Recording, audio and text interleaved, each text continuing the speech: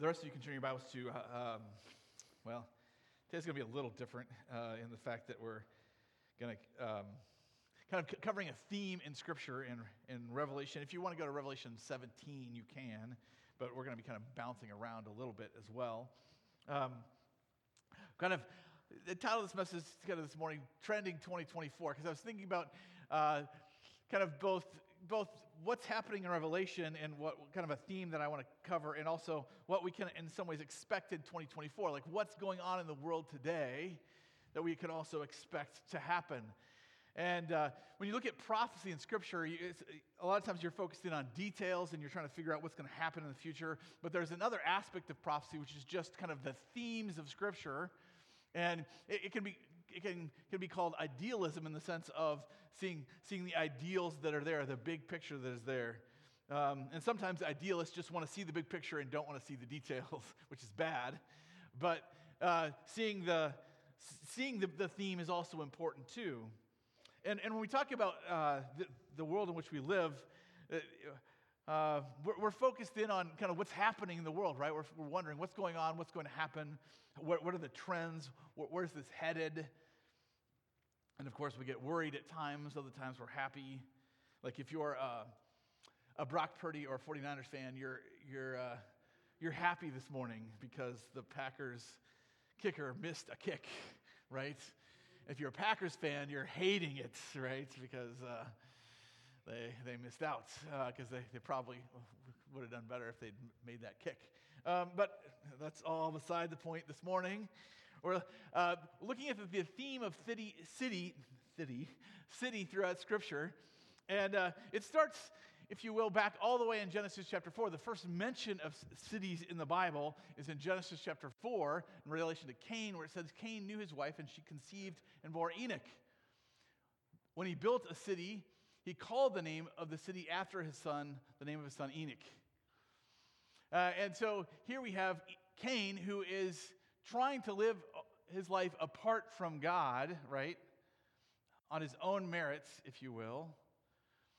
And he makes a city, builds a city. He names it after his son. He's trying to, in a sense, preserve his legacy, if you will, through the means of a city.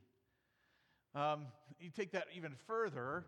In Genesis chapter 11, we get to the Tower of Babel, and you see them saying, right, this is their main purpose. He says, "Come, let us build ourselves a city and a tower with its top in the heavens, and let us make a name for ourselves, lest we be dispersed over the face of the whole earth."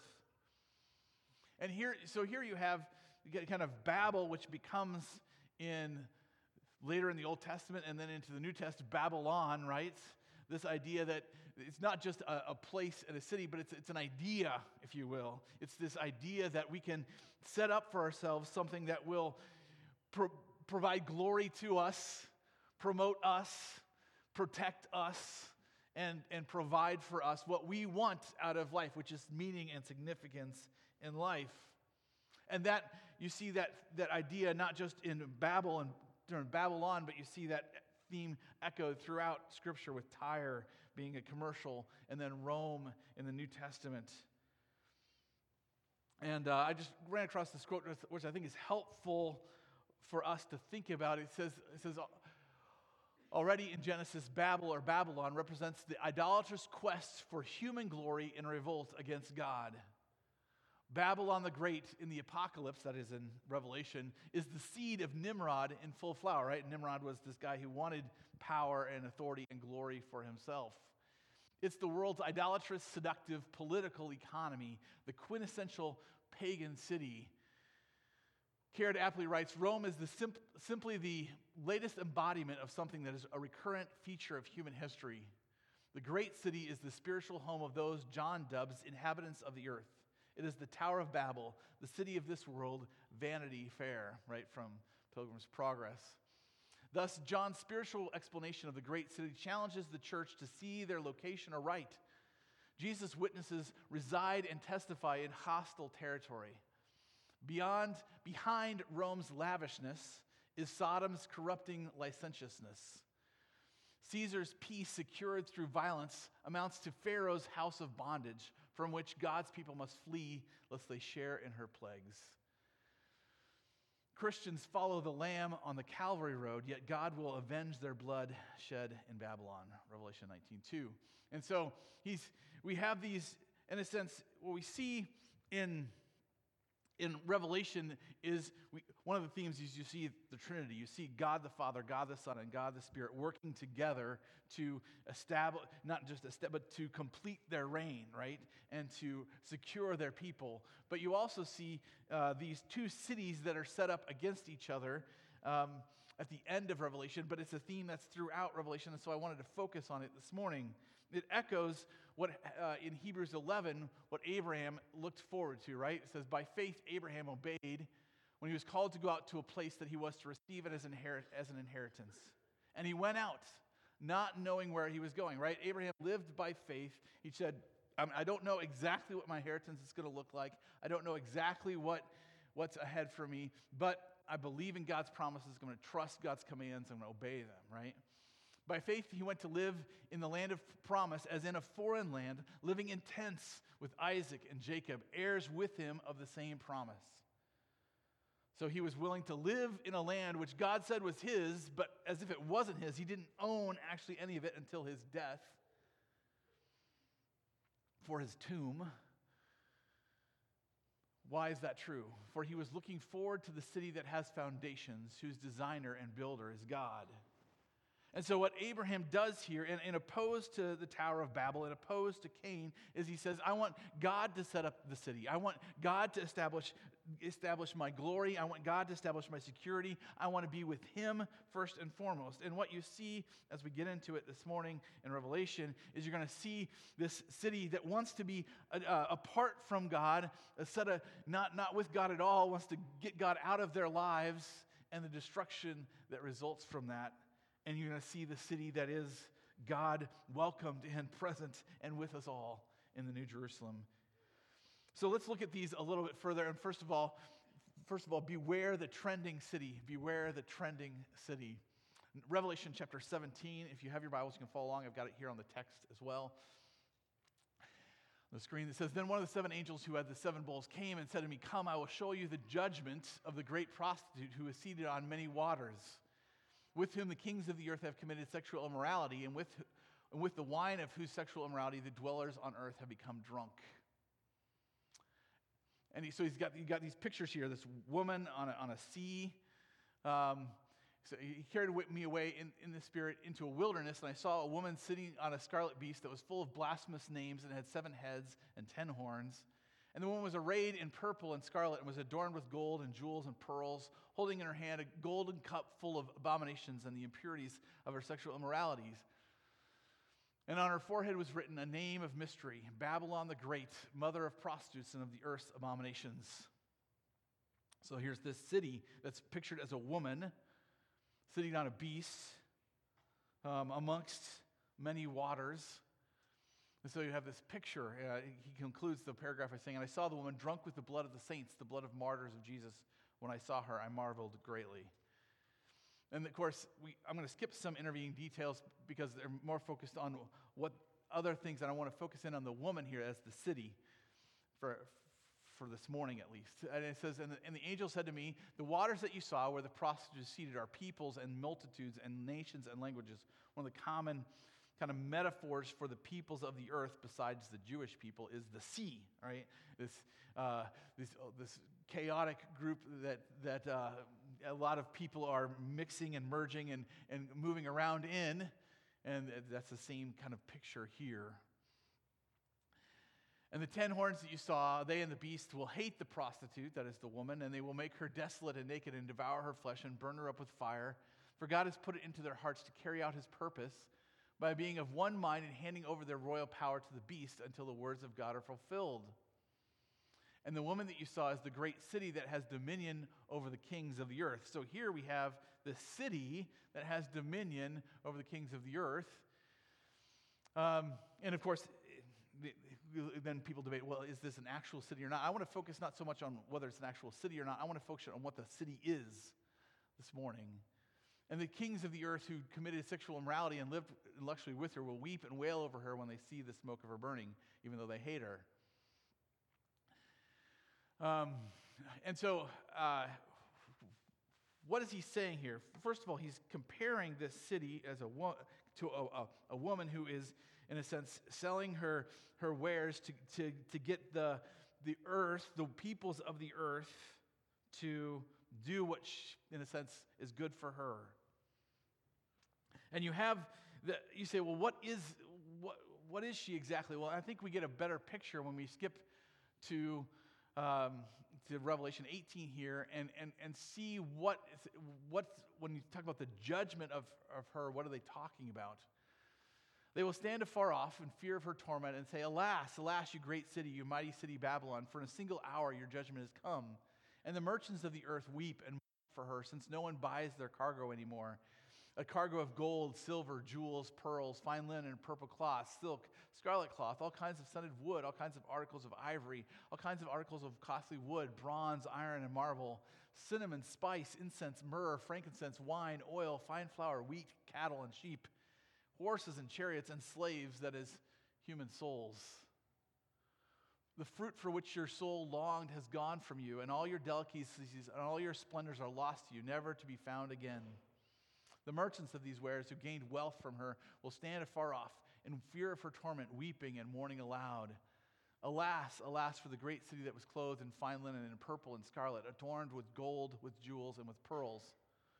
For in a single hour all this wealth has been laid waste, and all shipmasters and seafaring men, sailors, and all whose trade is on the sea stood afar off and cried as they saw the smoke of her burning, What city was like the great city? And they threw dust on their heads as they wept and mourned, crying out, Alas, alas, for the great city, where all who had ships at sea grew rich by her wealth, for in a single hour she has been laid waste. Rejoice over her, O heaven, and you saints and apostles and prophets, for God has given judgment for you against her. So here we have this city, and the primary function, it seems, in the judgment, you see, the primary function that she had, in a sense, was to get people wealthy, right? To make people rich, and by their wealth to have glory. So if you take the theme of that city from Babel in Genesis 11 all the way through, what you see is this city who it started in Babel, and in the Tower of Babel, these people who said, you know what, we don't need God, we don't need to follow God's commands, we're going to establish a name for ourselves, and by doing so, we're going to be great. And we now see the full flower of that, in a sense, with this Babylon who's saying, hey, the whole world is rich because we're doing our thing. We're buying and selling. We're making money. We're giving people wealth and status and power. And this riches provides the glory that they want. And we don't need God anymore. We don't need God's grace in our lives. We don't need God's law in our lives. We just need money and power and glory that we can get for ourselves. And Daniel 7 echoes this a little bit when he talks about the last beast, when he says, Then I desired to know the truth about the fourth beast, which was different from the rest, exceedingly terrifying, with his teeth of iron and claws of bronze, which devoured and broke in pieces and stamped with his left with his feet. And here I just want to focus in on that last phrase there, which devoured and broke in pieces and stamped what was left with its feet. You have this picture of the world's governments who both use this economic engine, if you will, for their own purposes, but hate it at the same time. And at the same time, they're not concerned about the people of the earth. They don't care about people's souls and people's needs. They just use people to get what they want. Their own power, their own glory. And it's interesting here because the picture is not so much that God provides direct judgment of this city as much as it is that it says that the beast and the kings of the earth hate the city and burn it with fire. It's like they don't want, and so it's hard to know exactly what this looks like in the end. But if we put it in today's terms, you've got Amazon, you've got these companies who make the world rich by trading and selling, right? And you've got governments that are having to make decisions, right? I mean, I was in the 90s. I'll show that I grew up in the 90s because the political climate at the time, the buzz phrase was, "It's the economy, stupid." You're going to get elected if you provide a good economy to the American citizens, right? That's the whole thing, how it works. And the thing is, I think in politics, we know it's a game to an extent, but at the same time, they're constrained in their decisions by the economics that they face, right? And at some point, the kings of the earth are going to hate those economic constraints and the everybody searching for glory on their own and having to manage that, and we don't want this anymore. And we don't know exactly how it's all going to pan out. But what you see in the city is that people, they're not for one another, they're for themselves. They're individualistic. They just want to be rich, they want glory for themselves, and they have no concern for God at all. And if we look broadly at the world today, you'd say that's broadly the case with people who don't want to love God or pursue Him at all. They want their own glory, they want their own wealth, and they want their own security, regardless, in some ways, of anyone else. They cast off God. They find other messiahs rather than Jesus. The world today is a multicultural place, right? If you go to Russia, Russia's not concerned about the same things we're concerned about, right? Russia's not concerned with everyone getting wealth. What they are concerned is making Russia's name great. They're willing to throw hundreds of thousands of their sons at a war that they can't seem to win, all to make Russia great and Putin great. Like this great man idea for Russians is a huge thing. You say, why would they do that? They don't have the same values as us, in a sense, but they don't want God in the picture either. They want some other thing other than God. And what you see in our world today is competing forms of basically the same thing. Everyone is going after their own glory, their own wealth, their own power. And of course, this is nothing new. This is nothing new. This is how the world turns. And yet at the same time, we get lulled to sleep, if you will, by this pursuit ourselves, because all of us need to live, right? All of us need to take care of our families. All of us want to have meaning and purpose in life. And we can get lulled to sleep. In fact, obviously the picture in the Bible here in Revelation 17:18 is the idea of getting drunk. Is we get lulled into just this fantasy, if you will, about what our lives mean and what we're trying to do and how we just got to take care of ourselves. All of us can be tempted into that.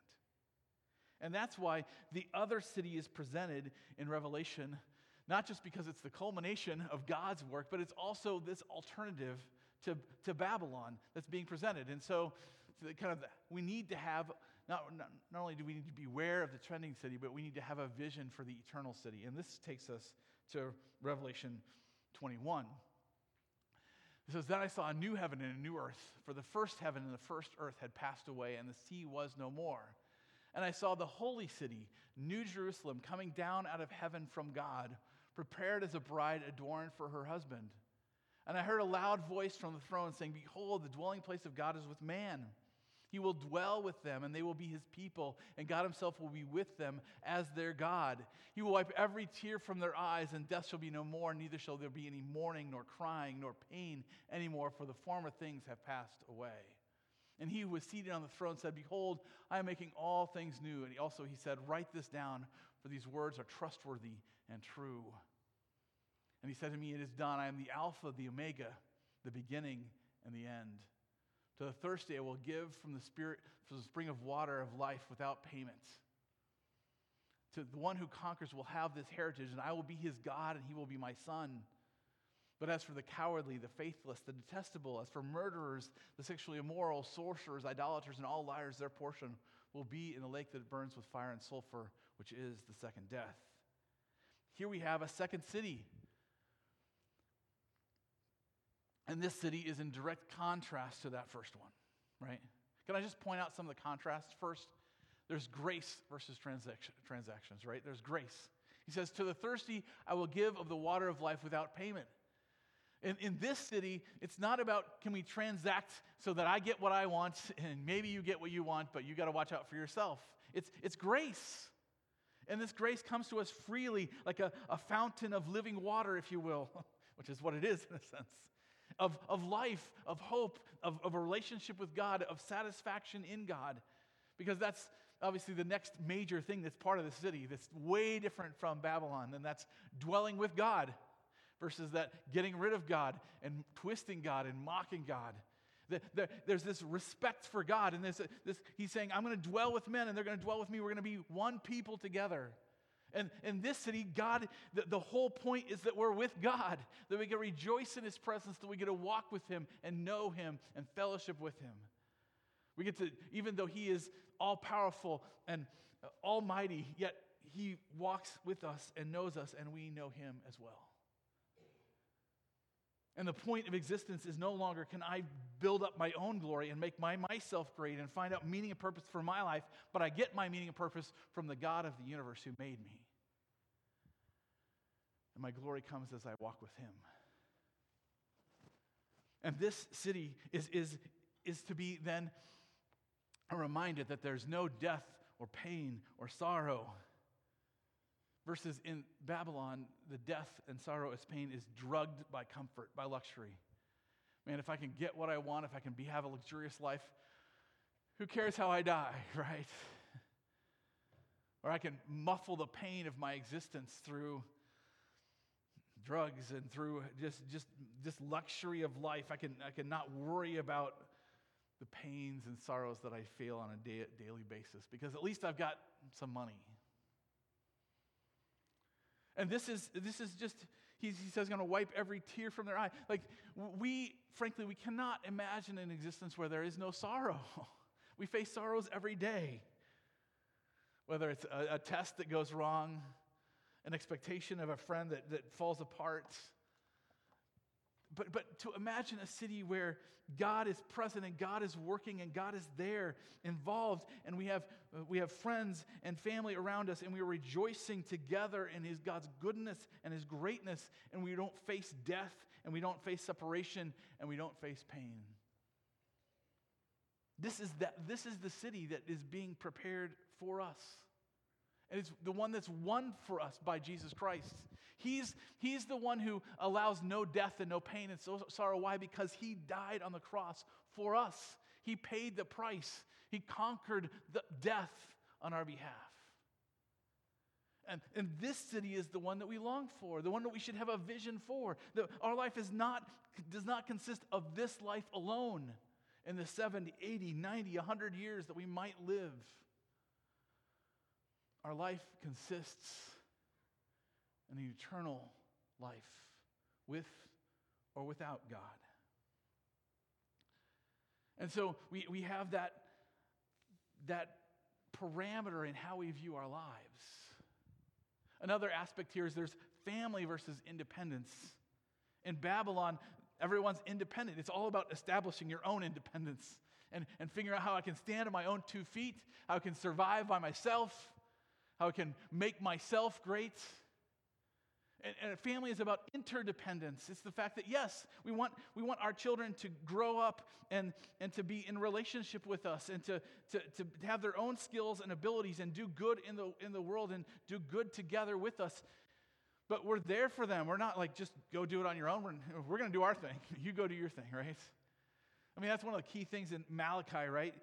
At the end of Malachi, he's saying that the prophets are sent, why? To turn the hearts of the fathers to the children and the children to the fathers, right? That parents to children and children relationship is now dynamic and joyful and good, rather than like, well, you're just a burden on us until we can go live our own lives. No, we're joyful in being interdependent together, caring for one another, but doing good to one another, providing for one another, but then encouraging one another to do things that we cannot do ourselves.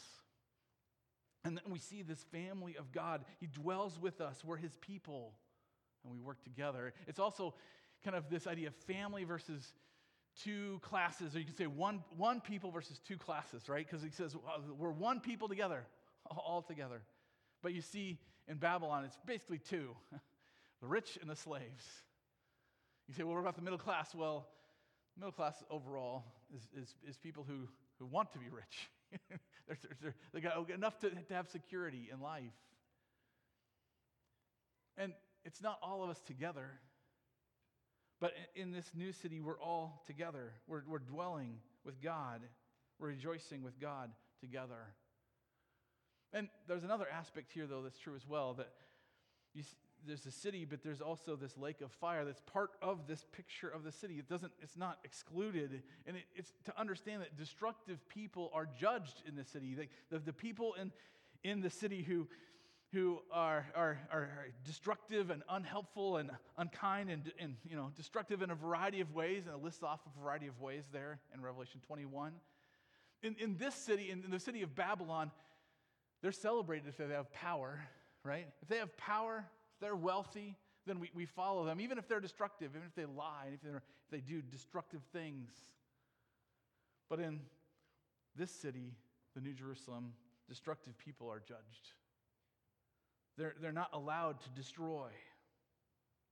And that, again, is one because of Jesus Christ and what he has done. And so, as we think about our lives, how do we put these two cities together, at least for right now? And one of the things I think that's key here is that we care for our current city. And we can talk about Ames, or we can talk about Story County. Most of us are from probably that county, and we live in cities, yes. We live amongst people who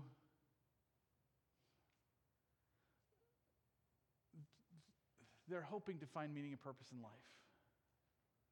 And even if they don't find meaning and purpose, at least they're hoping to find enough wealth that at least they're not totally scared all the time.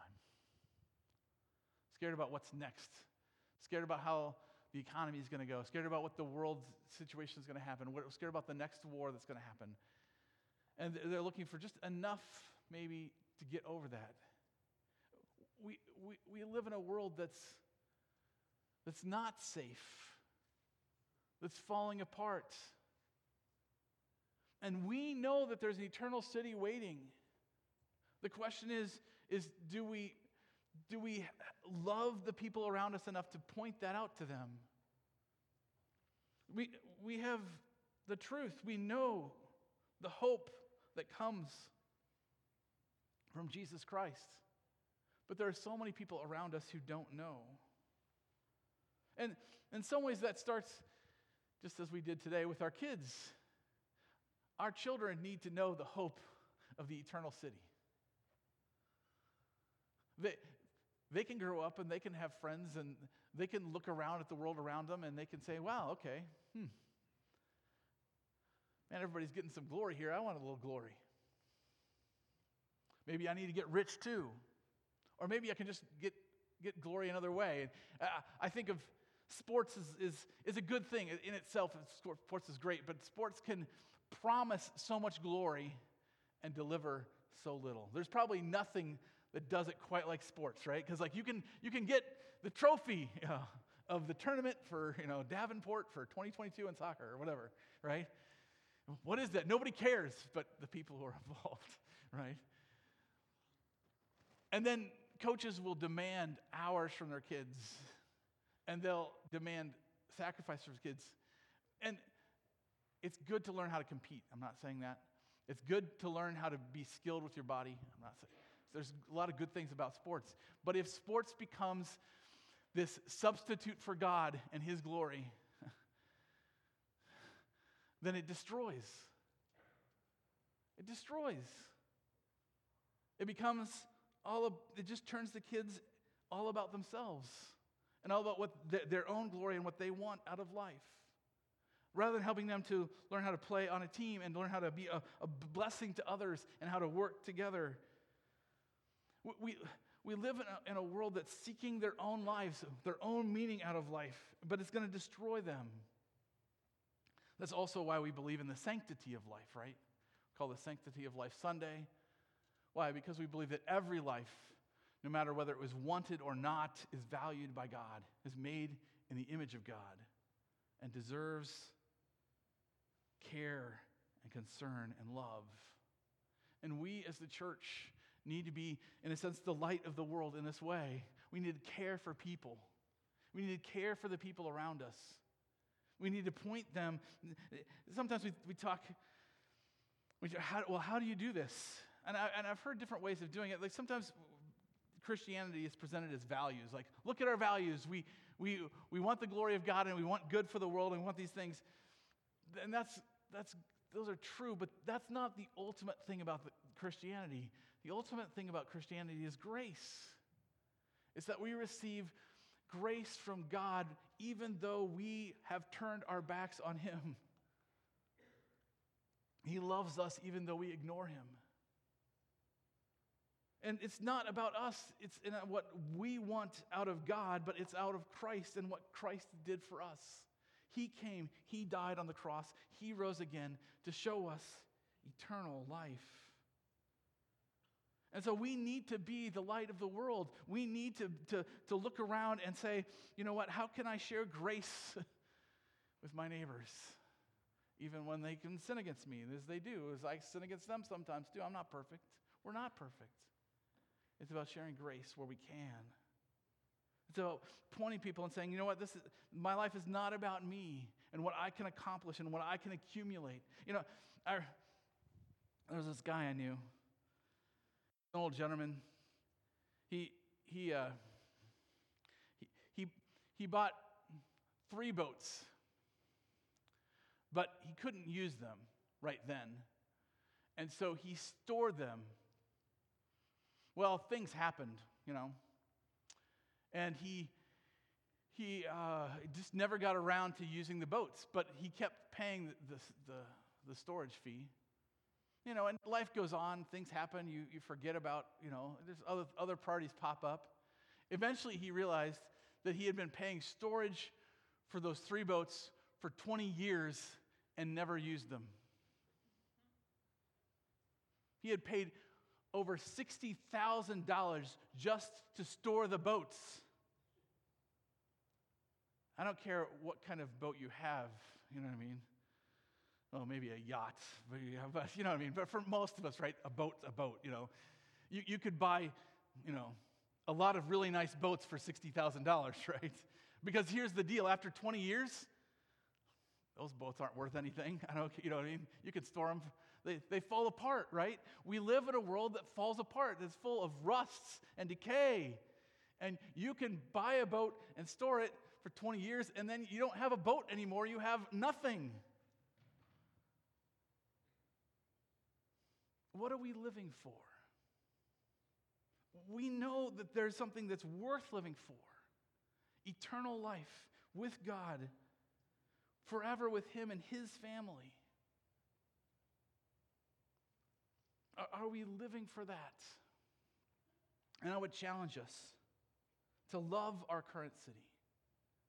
Not to look down on them and say, oh, you idiots. No, we're all in the same boat. We've all been blinded by Babylon at times.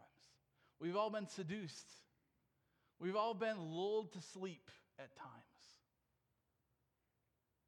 But we have the light of the glorious gospel of Jesus Christ shining to us and in us. And we can care for those around us. And just a challenge. As you think about how you structure your life, can you at least once a week share something good with a neighbor, a coworker, a friend? Maybe it's just a simple matter of, can I sit down for coffee once a week and listen to them and care for them? Know them. You know, we don't know each other very well in today's world. We're busy getting stuff done. Can you stop your rabbit race just enough to go, okay, you know what, I'm going to have coffee. I'm going to get to know them. I'm going to listen to them. I'm going to care for them. Maybe you can do that in a variety of ways. It doesn't have to be sit down for coffee. But you get the point. Like just once a week, can you focus and say, okay, I'm going to see who I can care for this week. Why? Because this world is caught up and is being sucked toward Babylon. And Babylon is going to be destroyed. It's going to die. And the promises it makes are going to be empty. But we have a new city, a new Jerusalem that we can look forward to. And so that is why we exist. We exist to help parents raise their children just like these up here and others out there. Why? To remember that there's an eternal city that's waiting for us. That this city in which we live amongst and in a sense, with all its lies and its distortions and its destruction, is not the end. But because of Jesus, because of his death, because of his resurrection, we have hope of eternal city. So will you live for that city? Then one of the things that we do provide, people get caught up, right? One of the things we do as a church is we provide counseling. We have a counseling service. And if you know people who are caught up in the destructiveness of this life, we encourage you to use people and point people to counseling that's going to help them to understand that eternal city that they can look forward to. But my biggest thing is just for this question. It says, Revelation 21 at the end says, I saw no temple in the city, for its temple is the Lord God, the Almighty, and the Lamb. Right? God is with us. He's amongst us. And the city has no need of sun or moon to shine in it, for the glory of God gives it light, and its lamp is the Lamb. By its light will the nations walk, and the kings of the earth will bring their glory into it. And his gates will never be shut by day, and there will be no night there. It will bring it into it, the honor and the glory of the nations. We're all going to end up glorifying and worshiping God. Is that what your life is about? Will you care for your current city by having a vision for the eternal one? That's what we live for. Heavenly Father, we thank you for your goodness to us, that you give us hope, not in just accumulating a certain amount of wealth and hoping that we can avoid some pains in this life until we die, but you give us hope of eternal life with you forever. And so, Lord, we ask that we would keep this in mind this year. So we think about our lives and what we're going to pursue this year, that it would not just be about how I can accumulate wealth, which is going to fall apart anyway, nor how can I just find my own meaning and purpose in life, but how I can walk with you, how I can enjoy you, and enjoy the ones you love, the people around me that you have put in my life. Help me to care for them just as you care for me. In your Son's name I pray. Amen.